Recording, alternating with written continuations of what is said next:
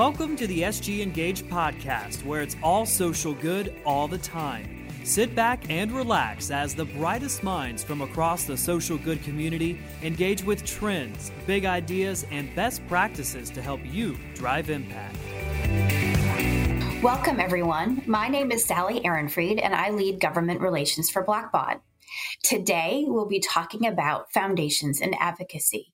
I have with me two friends and colleagues who are active in the advocacy space through their foundations, one from a community foundation and one from a statewide private foundation.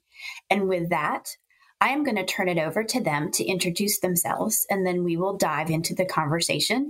They will share an overview of how they engage in advocacy, and then we'll get into some Q&A. So with that, I will turn it over to China Phillips. Hello, everyone, wherever you are. My name is China, and I am the Senior Director of Policy and Research at the Sisters of Charity Foundation. We are a statewide foundation focused on reducing poverty, and my background is evaluation, community organizing, and I've been in the sector for about 6 years now. So I'll hand it over to Melissa to introduce herself. Terrific. My name is Melissa Levesque, and I'm the Senior Vice President and Chief Strategy Officer at Coastal Community Foundation. We are a community foundation and place-based grant maker that covers the 9 coastal counties of coastal South Carolina. We go as far north as the North Carolina border and as far south as our border with Georgia. And we really focus specifically on grant making within our 9 counties, but we also partner with donor advisors who do grant making throughout the country and the region. I've been in philanthropy for about a little over 25 years. By background, I'm a lawyer, and I've been working with community foundations, financial service institutions, and other groups involved in philanthropy throughout my career, and thrilled to join 2 people I respect immensely to talk about a subject that's very important for all of us. Wonderful. Thanks, Melissa. And who wants to go first in describing their advocacy journey, where you started, where you are now, and the travels that you've had in between? Yeah, I'll jump right in. So again, this is China, speaking on behalf of the Sisters of Charity Foundation. So I would say our organization has always had a legacy of advocating for individuals, right? We had an entire agency start from ours, and now they're their own entity doing great work. They have a line item in the state budget, and it's the Center for Fathers and Families. But as an organization for foundation, for us, we really had to pause and do the internal work to say, how would we like to really drive impact over time? So after 25 years of kind of leading, I told you I have a background in evaluation, and we're known as the kind of mean researchers, right? Who says, I know that looks good, but is that truly doing the work that you need? And so I had a conversation with our then president and our vice president, who's our president now, Donna Waits. And we had a conversation to say, we could be doing more. In our grant making, we could be funding more strategically to look more upstream to those system changes, right? A lot of times we say the systems are working by design, and we had to honor the fact that in the South doing this work, a lot of individuals, especially as it relates to individuals experiencing poverty, are there, yes, by individual choices, but it's cyclical, it's generational. And so that's how our kind of policy work started. We did internal work, brought our board and staff along with the process, did a research study to highlight and talk about what poverty looked like in 2018 or 2020 when the poverty study was done, which is much different from our founding.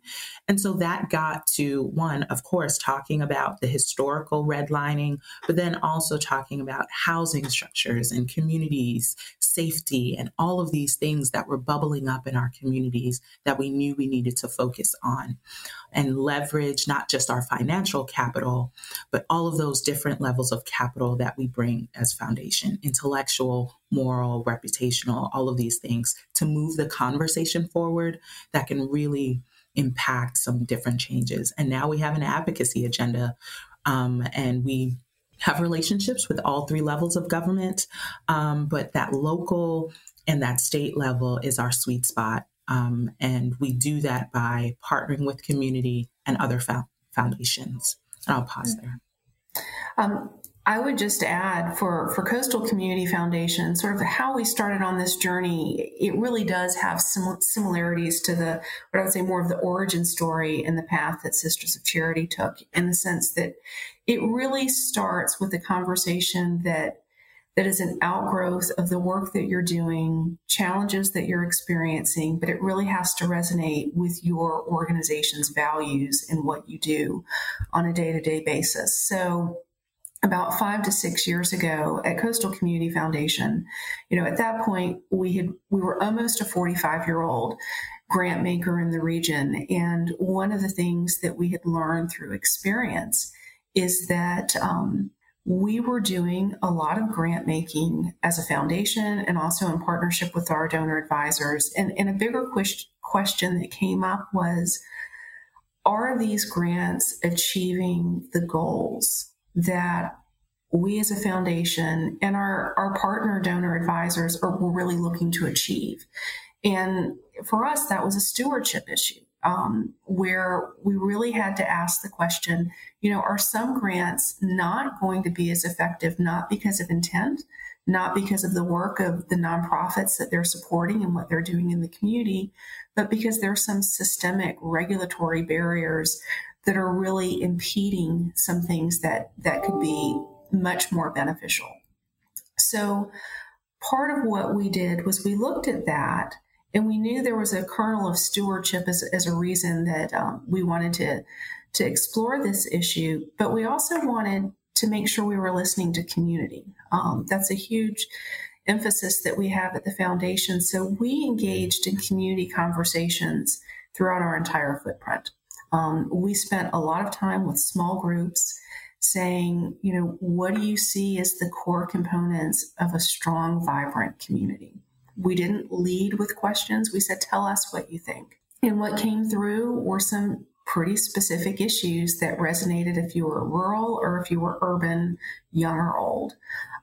We knew people were concerned about affordability, education, and access to economic opportunity. And then we did independent research to see what the data said about the counties we served. And when we overlaid that, it was really clear people knew their communities and the data resonated. At the same time, we would share that with our board, and we would share how here's what we're doing in grant making, and here are some things that, candidly can impede the effectiveness of some of the grant dollars that we do. And one of the important things we did was we had our board go on that journey with us. I would definitely say that, boards decide how fast you're going to move as an organization. And collectively, after about a 3-year process, we put together our first advocacy agenda. And that advocacy agenda was rooted in the community conversations and the data that we collected. And they also were very much rooted and resonated with our core values as an institution. And that made a huge difference in our credibility when we started to approach individuals on a local and state level relative to some of those issues. Great. Thank you, Melissa and China, for sharing an overview of your journeys as how you've moved into the advocacy space. Since we have specifically mentioned the role of boards in this process, what are the 3 things that our listeners can do to start socializing and introducing advocacy and policy to their boards? For our organization, I'll just give you the exact examples. So one, we needed to essentially get out of our way a little bit. So one of the things that we say often is don't get ahead of your board and make sure that you do this with them. And so what we had to assess is kind of get to the root cause of why maybe we didn't move faster in the past, right? I had a predecessor with a similar title. What were the issues? And so what I realized is, one, we wasn't giving our board enough credit. We knew that they actually wanted to be a part of advocacy in the past, but they wasn't given opportunities. So we started dropping a few little breadcrumbs and introducing them to the concept of what advocacy could potentially look like and started having that conversation. Additionally, we knew that some of them didn't know the difference between advocacy and then legislative policy. And so we had to become really clear on what we meant by advocacy, right? So ensuring that they had good definitions, that we had strategic partners and individuals who came and spoke to our board, right? And so essentially then we can blame it on the speaker and say, oh, what did you think about that, right?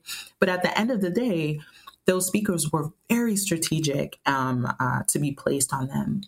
And then for me, especially for any of you who may be listening with a smaller staff, who may not have 5 different people working on policy alone, I would say to potentially push to have some working committee meetings within your board structure, to move from just presenting out information and including them in all pieces of the process. For instance, at the board meetings, at committee meetings, not board meetings, but committee meetings with members of our board, we were doing power mapping with them, talking about strategies. And in that, I realized that we needed to recruit some more people who had policy expertise on our board, right? And so that opened up the gaps that we had on our board and also made me appreciative of the relationships they had and were willing to leverage to move the conversation forward for the people of South Carolina. So those are those 3: get out of your own way, figure out what those root causes of why boards may be resistant. Are we making that up, or is that real? And then place strategic speakers who can address those kind of resistance pieces. And then the next one, challenge yourself to work with your board through some of this work. They're more invested. Thanks, China. I definitely agree with the process that she went through in her suggestions. And it really mirrors a lot of what Coastal Community Foundation did as well. One of the things that I would say, just reflecting on China's point about having a committee that's integrated, that's a committee of your board, that's part of it. That was one of the key things that we did as a foundation, is we had our grant making and community leadership committee really own sort of the nuts and bolts of developing our advocacy agenda. There was a lot of work that it went into it, but it was good because this was a big potential shift for us. But it came through our governance structure. It was done in collaboration with staff, but it was also done with our committee structure and our volunteer leadership. So I would say, number one, that's definitely a good part. The second is, while that process is going on, it's really important, as China mentioned as well, is to really make the distinction between advocacy as well as, advocacy and policy versus politics. That's one of the key areas where people cannot understand the difference between the two. And, one of the things that we would share with our board is, we're in the endowment business. We are looking at short game and long game. We are here in perpetuity. We're not focused on election cycles. We're bringing almost 50 years of expertise in our community to the table to talk about issues that we're dealing with on a daily basis. We're not talking about anything political. And the other part with that is to be really clear on what are examples of advocacy. Advocacy can be writing an op-ed that's published in your local newspaper. It can be having a convening where you're bringing in speakers and experts to talk about different issues and just really bring attention and lift an issue up. It can be, a white paper, or candidly, a really fantastic annual report that's talking about what you're seeing from your role as a grant maker or a nonprofit in the community through the work that you're doing, and highlighting that. So those were 2 key things.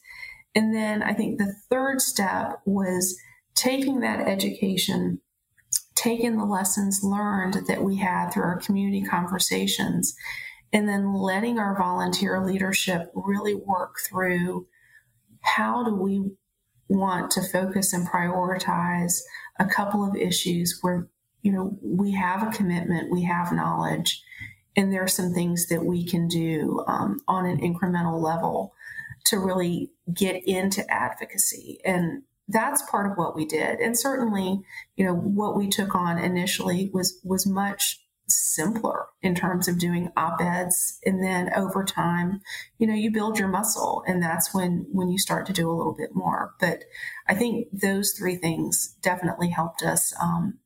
And that takes 5 years to get there, but it creates the alignment and the buy-in that you need. Great. Thank you both, China and Melissa.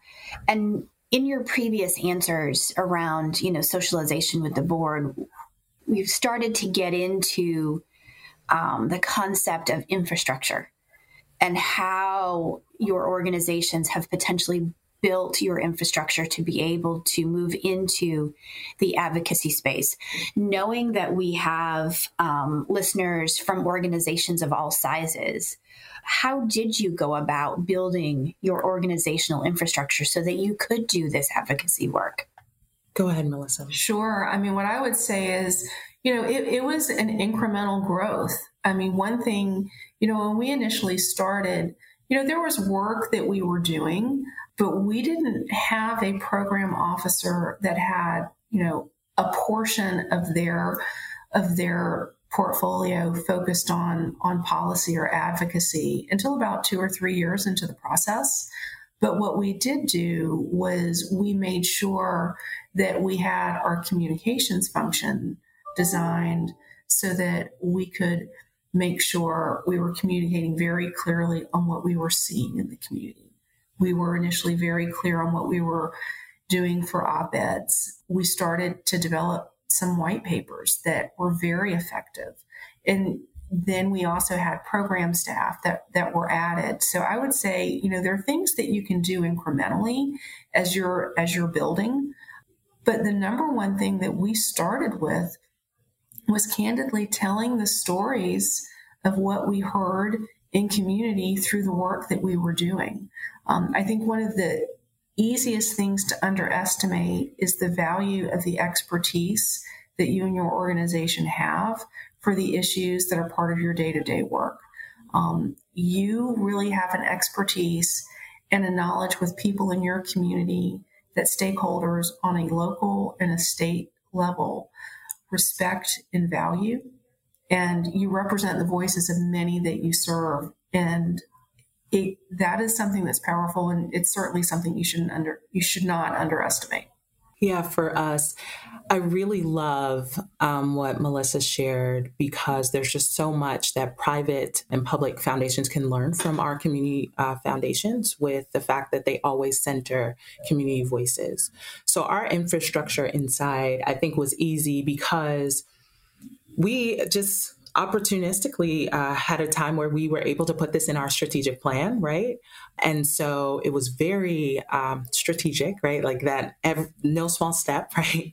It was very strategic for me to serve on that initial planning committee, because when we had the conversation that this is where we wanted to go with leadership, and my president said, don't get in front of the board, said, this is the way that we can implement it. So even though we knew that we couldn't move quickly on other pieces, we knew that at least for 3 to 5 years, as long as that strategic plan was living, that this was going to be a focus. And so that allowed us to then hold ourselves accountable, hold the board accountable, and have some really clear deliverables of what we wanted as an organization to make sure that policy is something that we wanted to be synonymous with who we are as an organization. And in addition to that, I talk about moving from a place of scarcity of saying, well, I'm the only one who's doing policy, to then moving to this place of abundance that says our community, our grantee partners are the ones who are working with me on this. So showing up to community meetings when we're not a part of the agenda, and being a part of community conversations to listen and not insert ourselves and our power into the conversation became essentially the infrastructure of how we moved in community, right? And so making sure that we were data informed and person centered was not just something that we said, but we're telling individuals we trust you. So much like Melissa said, going out into community and making sure that that informed our next moves, we did the same. And in doing so, then you have community who says, actually, they do listen. So I'm gonna share more, and I'm gonna build a relationship. So that's how in our infrastructure we ensure that community voices were placed more strategically inside, and then it was in our strategic plan and had accountability measures to get us moving forward. Great, thank you. And we know the importance of both organizations and individuals engaging in our representative form of government. And we all know that there are challenges associated with that, in particular, political challenges. So organizations may be hesitant about moving into this space because they don't want to be seen as being political. They don't want to be seen as engaging in a way that might not be appropriate for a foundation. So what advice would you give to organizations, in particular foundations, that are out there advocating for policy and yet find themselves in difficult political situations? How have you handled those situations, and what have been the lessons that you have learned through that? Sure. I'm happy to take that one first. I would say number one is make sure that your advocacy agenda is rooted in your values as an organization, but more specifically, it needs to be rooted in what you have expertise in and a track record of being involved and engaged, and including community as part of it. As an organization, we fund everything, but, really one of our largest areas of grant making historically has always been education. So, we did a white paper that was related to education opportunities, and based on that white paper, members of our state legislature used that information to craft legislation that provided, passed law that provided flexibility for schools and for individuals and communities and parents to be able to have some choices. And, one thing that came with that is, we weren't dictating what anybody would choose, but we were pretty clear in saying, education is something that we're very much, concerned about, and our donors are concerned about. And, sometimes if you're going to step out, you're going to have people come forward and they're not going to like what you're saying. And what I would just say is if what you're doing is rooted in who you are as an organization and what you have a really extensive track record in. I mean, we had done, over $80 million of grant making on this issue, over the past 20 years. Make sure you're going in areas where you've got credibility, because in any situation, there are going to be people who aren't going to agree with you. And I would just say, make sure you're leading in areas that you know. I would offer stay connected to your why, right? Do the hard work beforehand to understand, and she mentioned values, what those values are that you're not going to compromise on. And so when you see often and I love this question, Sally, because you're right, it's such a hard time because things that are right gets politicized. And that's the reality of it. So the three things I would offer is, again, stay connected to your why. So you know what are the issues that you're going to push on or potentially fall back, because it's scary out there.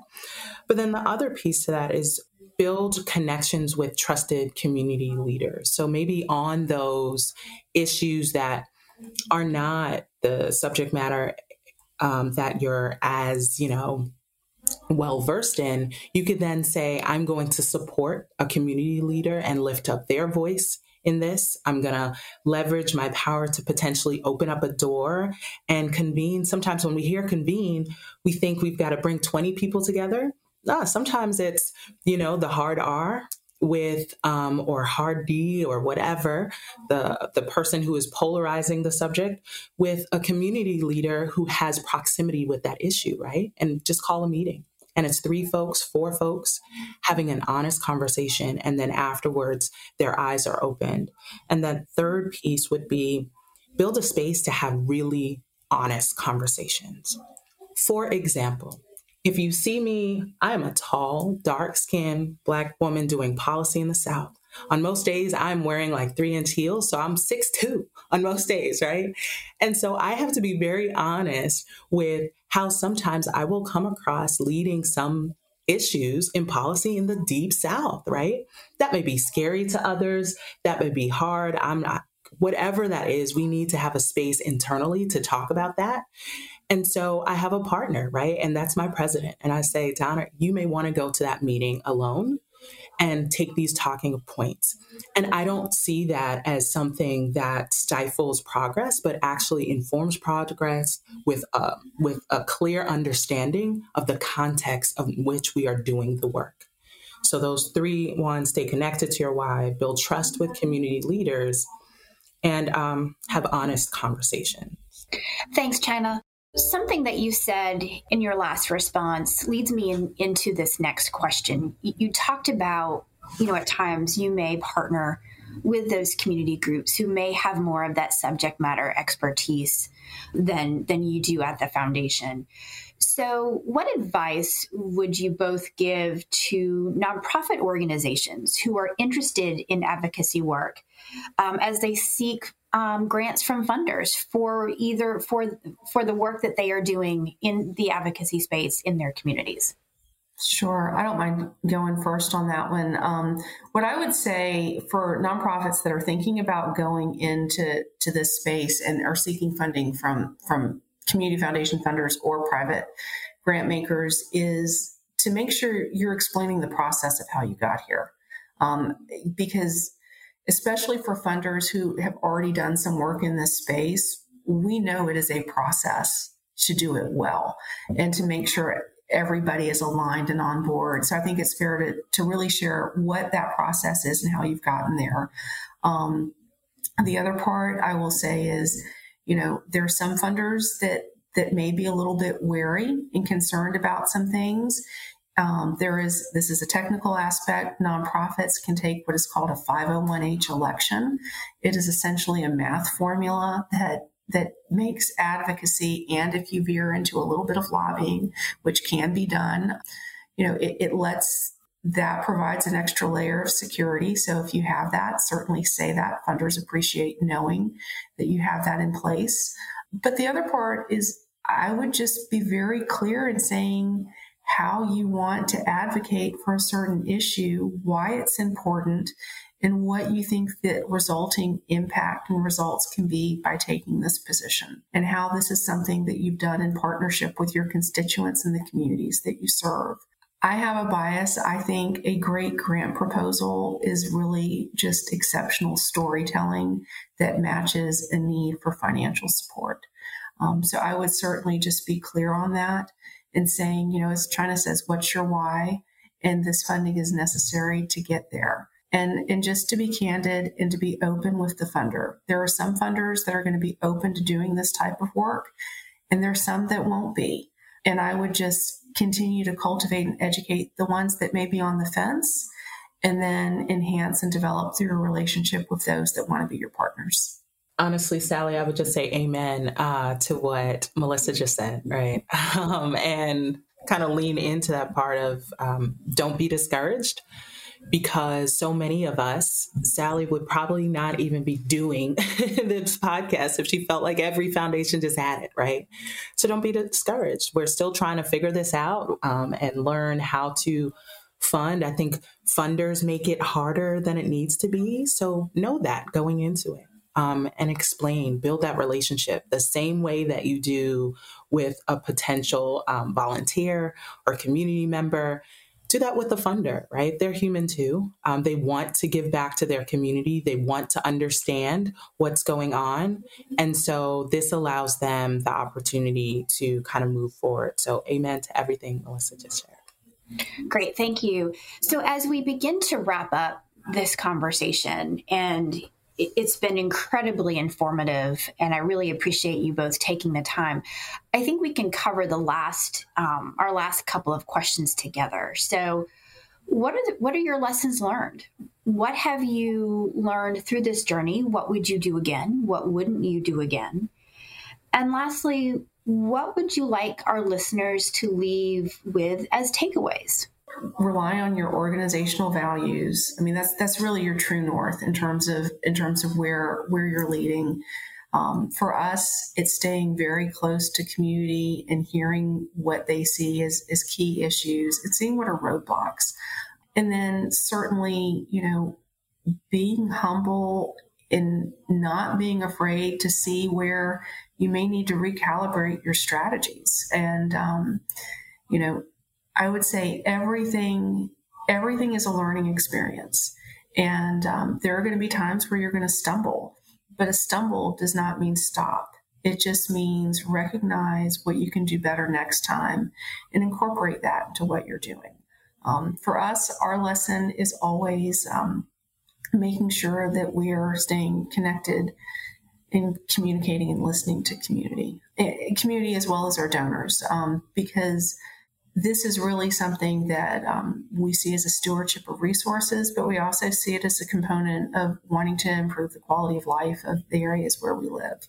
And those are the key things I would say as far as lessons learned. And you will learn a new lesson every day, and that's part of what we do in philanthropy anyway. So it's something I encourage nonprofits and funders to really step into, because it will enrich and enhance the work that you're already doing. For us, two big lessons. One is trust community, right? I think sometimes that's easier when community is saying what we want to hear. But often when we hear something from the community that is in opposition to where we would like to go, we don't pivot, move, and change. For instance, the advocacy agenda that you will see on our website is probably draft 10, right? Because once we sent it out to community, they said, no, try again. In fact, change this word, change that. And so that was a lesson in humility for myself and really building on my muscle to take criticism as well as give it. So that is the first, trust community, even when they're willing to push you in other directions, because again, they're doing the work in every day. And then the last, I'm a nerd, so I'll leave you with a quote, right? Audre Lorde, the Wild Seed Society, Erica Totten said this quote from Audre Lorde, and I have just been obsessed with it ever since. And it's the true focus of revolutionary change is never merely the oppressive situations which we seek to escape, but the peace of the oppressor, which is planted deep within each of us. And for me, that illuminates that this is one both professional and personal journey sometimes in doing policy work. You will realize that the piece of you that wants to speak up organizationally, you know that sometimes you have to stifle your own voice to make sure that you move the organization forward. There are some times that you do have to speak up in times where you are ridiculously afraid, right? And so that is that personal piece that you say and realize, man, I've still got some personal stuff to work on, but then say, at the end of the day, I cannot let that stifle progress for the thousands, hundreds, millions even people that we serve or that you may serve. So that's what I would leave you with, that it's a personal and professional journey, and then trust community. Very well said. Thank you both for your time today. I do so appreciate not only you taking the time out of your crazy schedules to join me on this podcast, but also sharing your insights, your experiences, and really your words of wisdom as you have moved and as your organizations have moved through this advocacy space. And with that, I will sign us off. But I hope that this won't just be a one and done conversation that the three of us have, and maybe we can look at, turning this into more of a series as we all move through this advocacy journey together. So thank you all very much and have a wonderful day.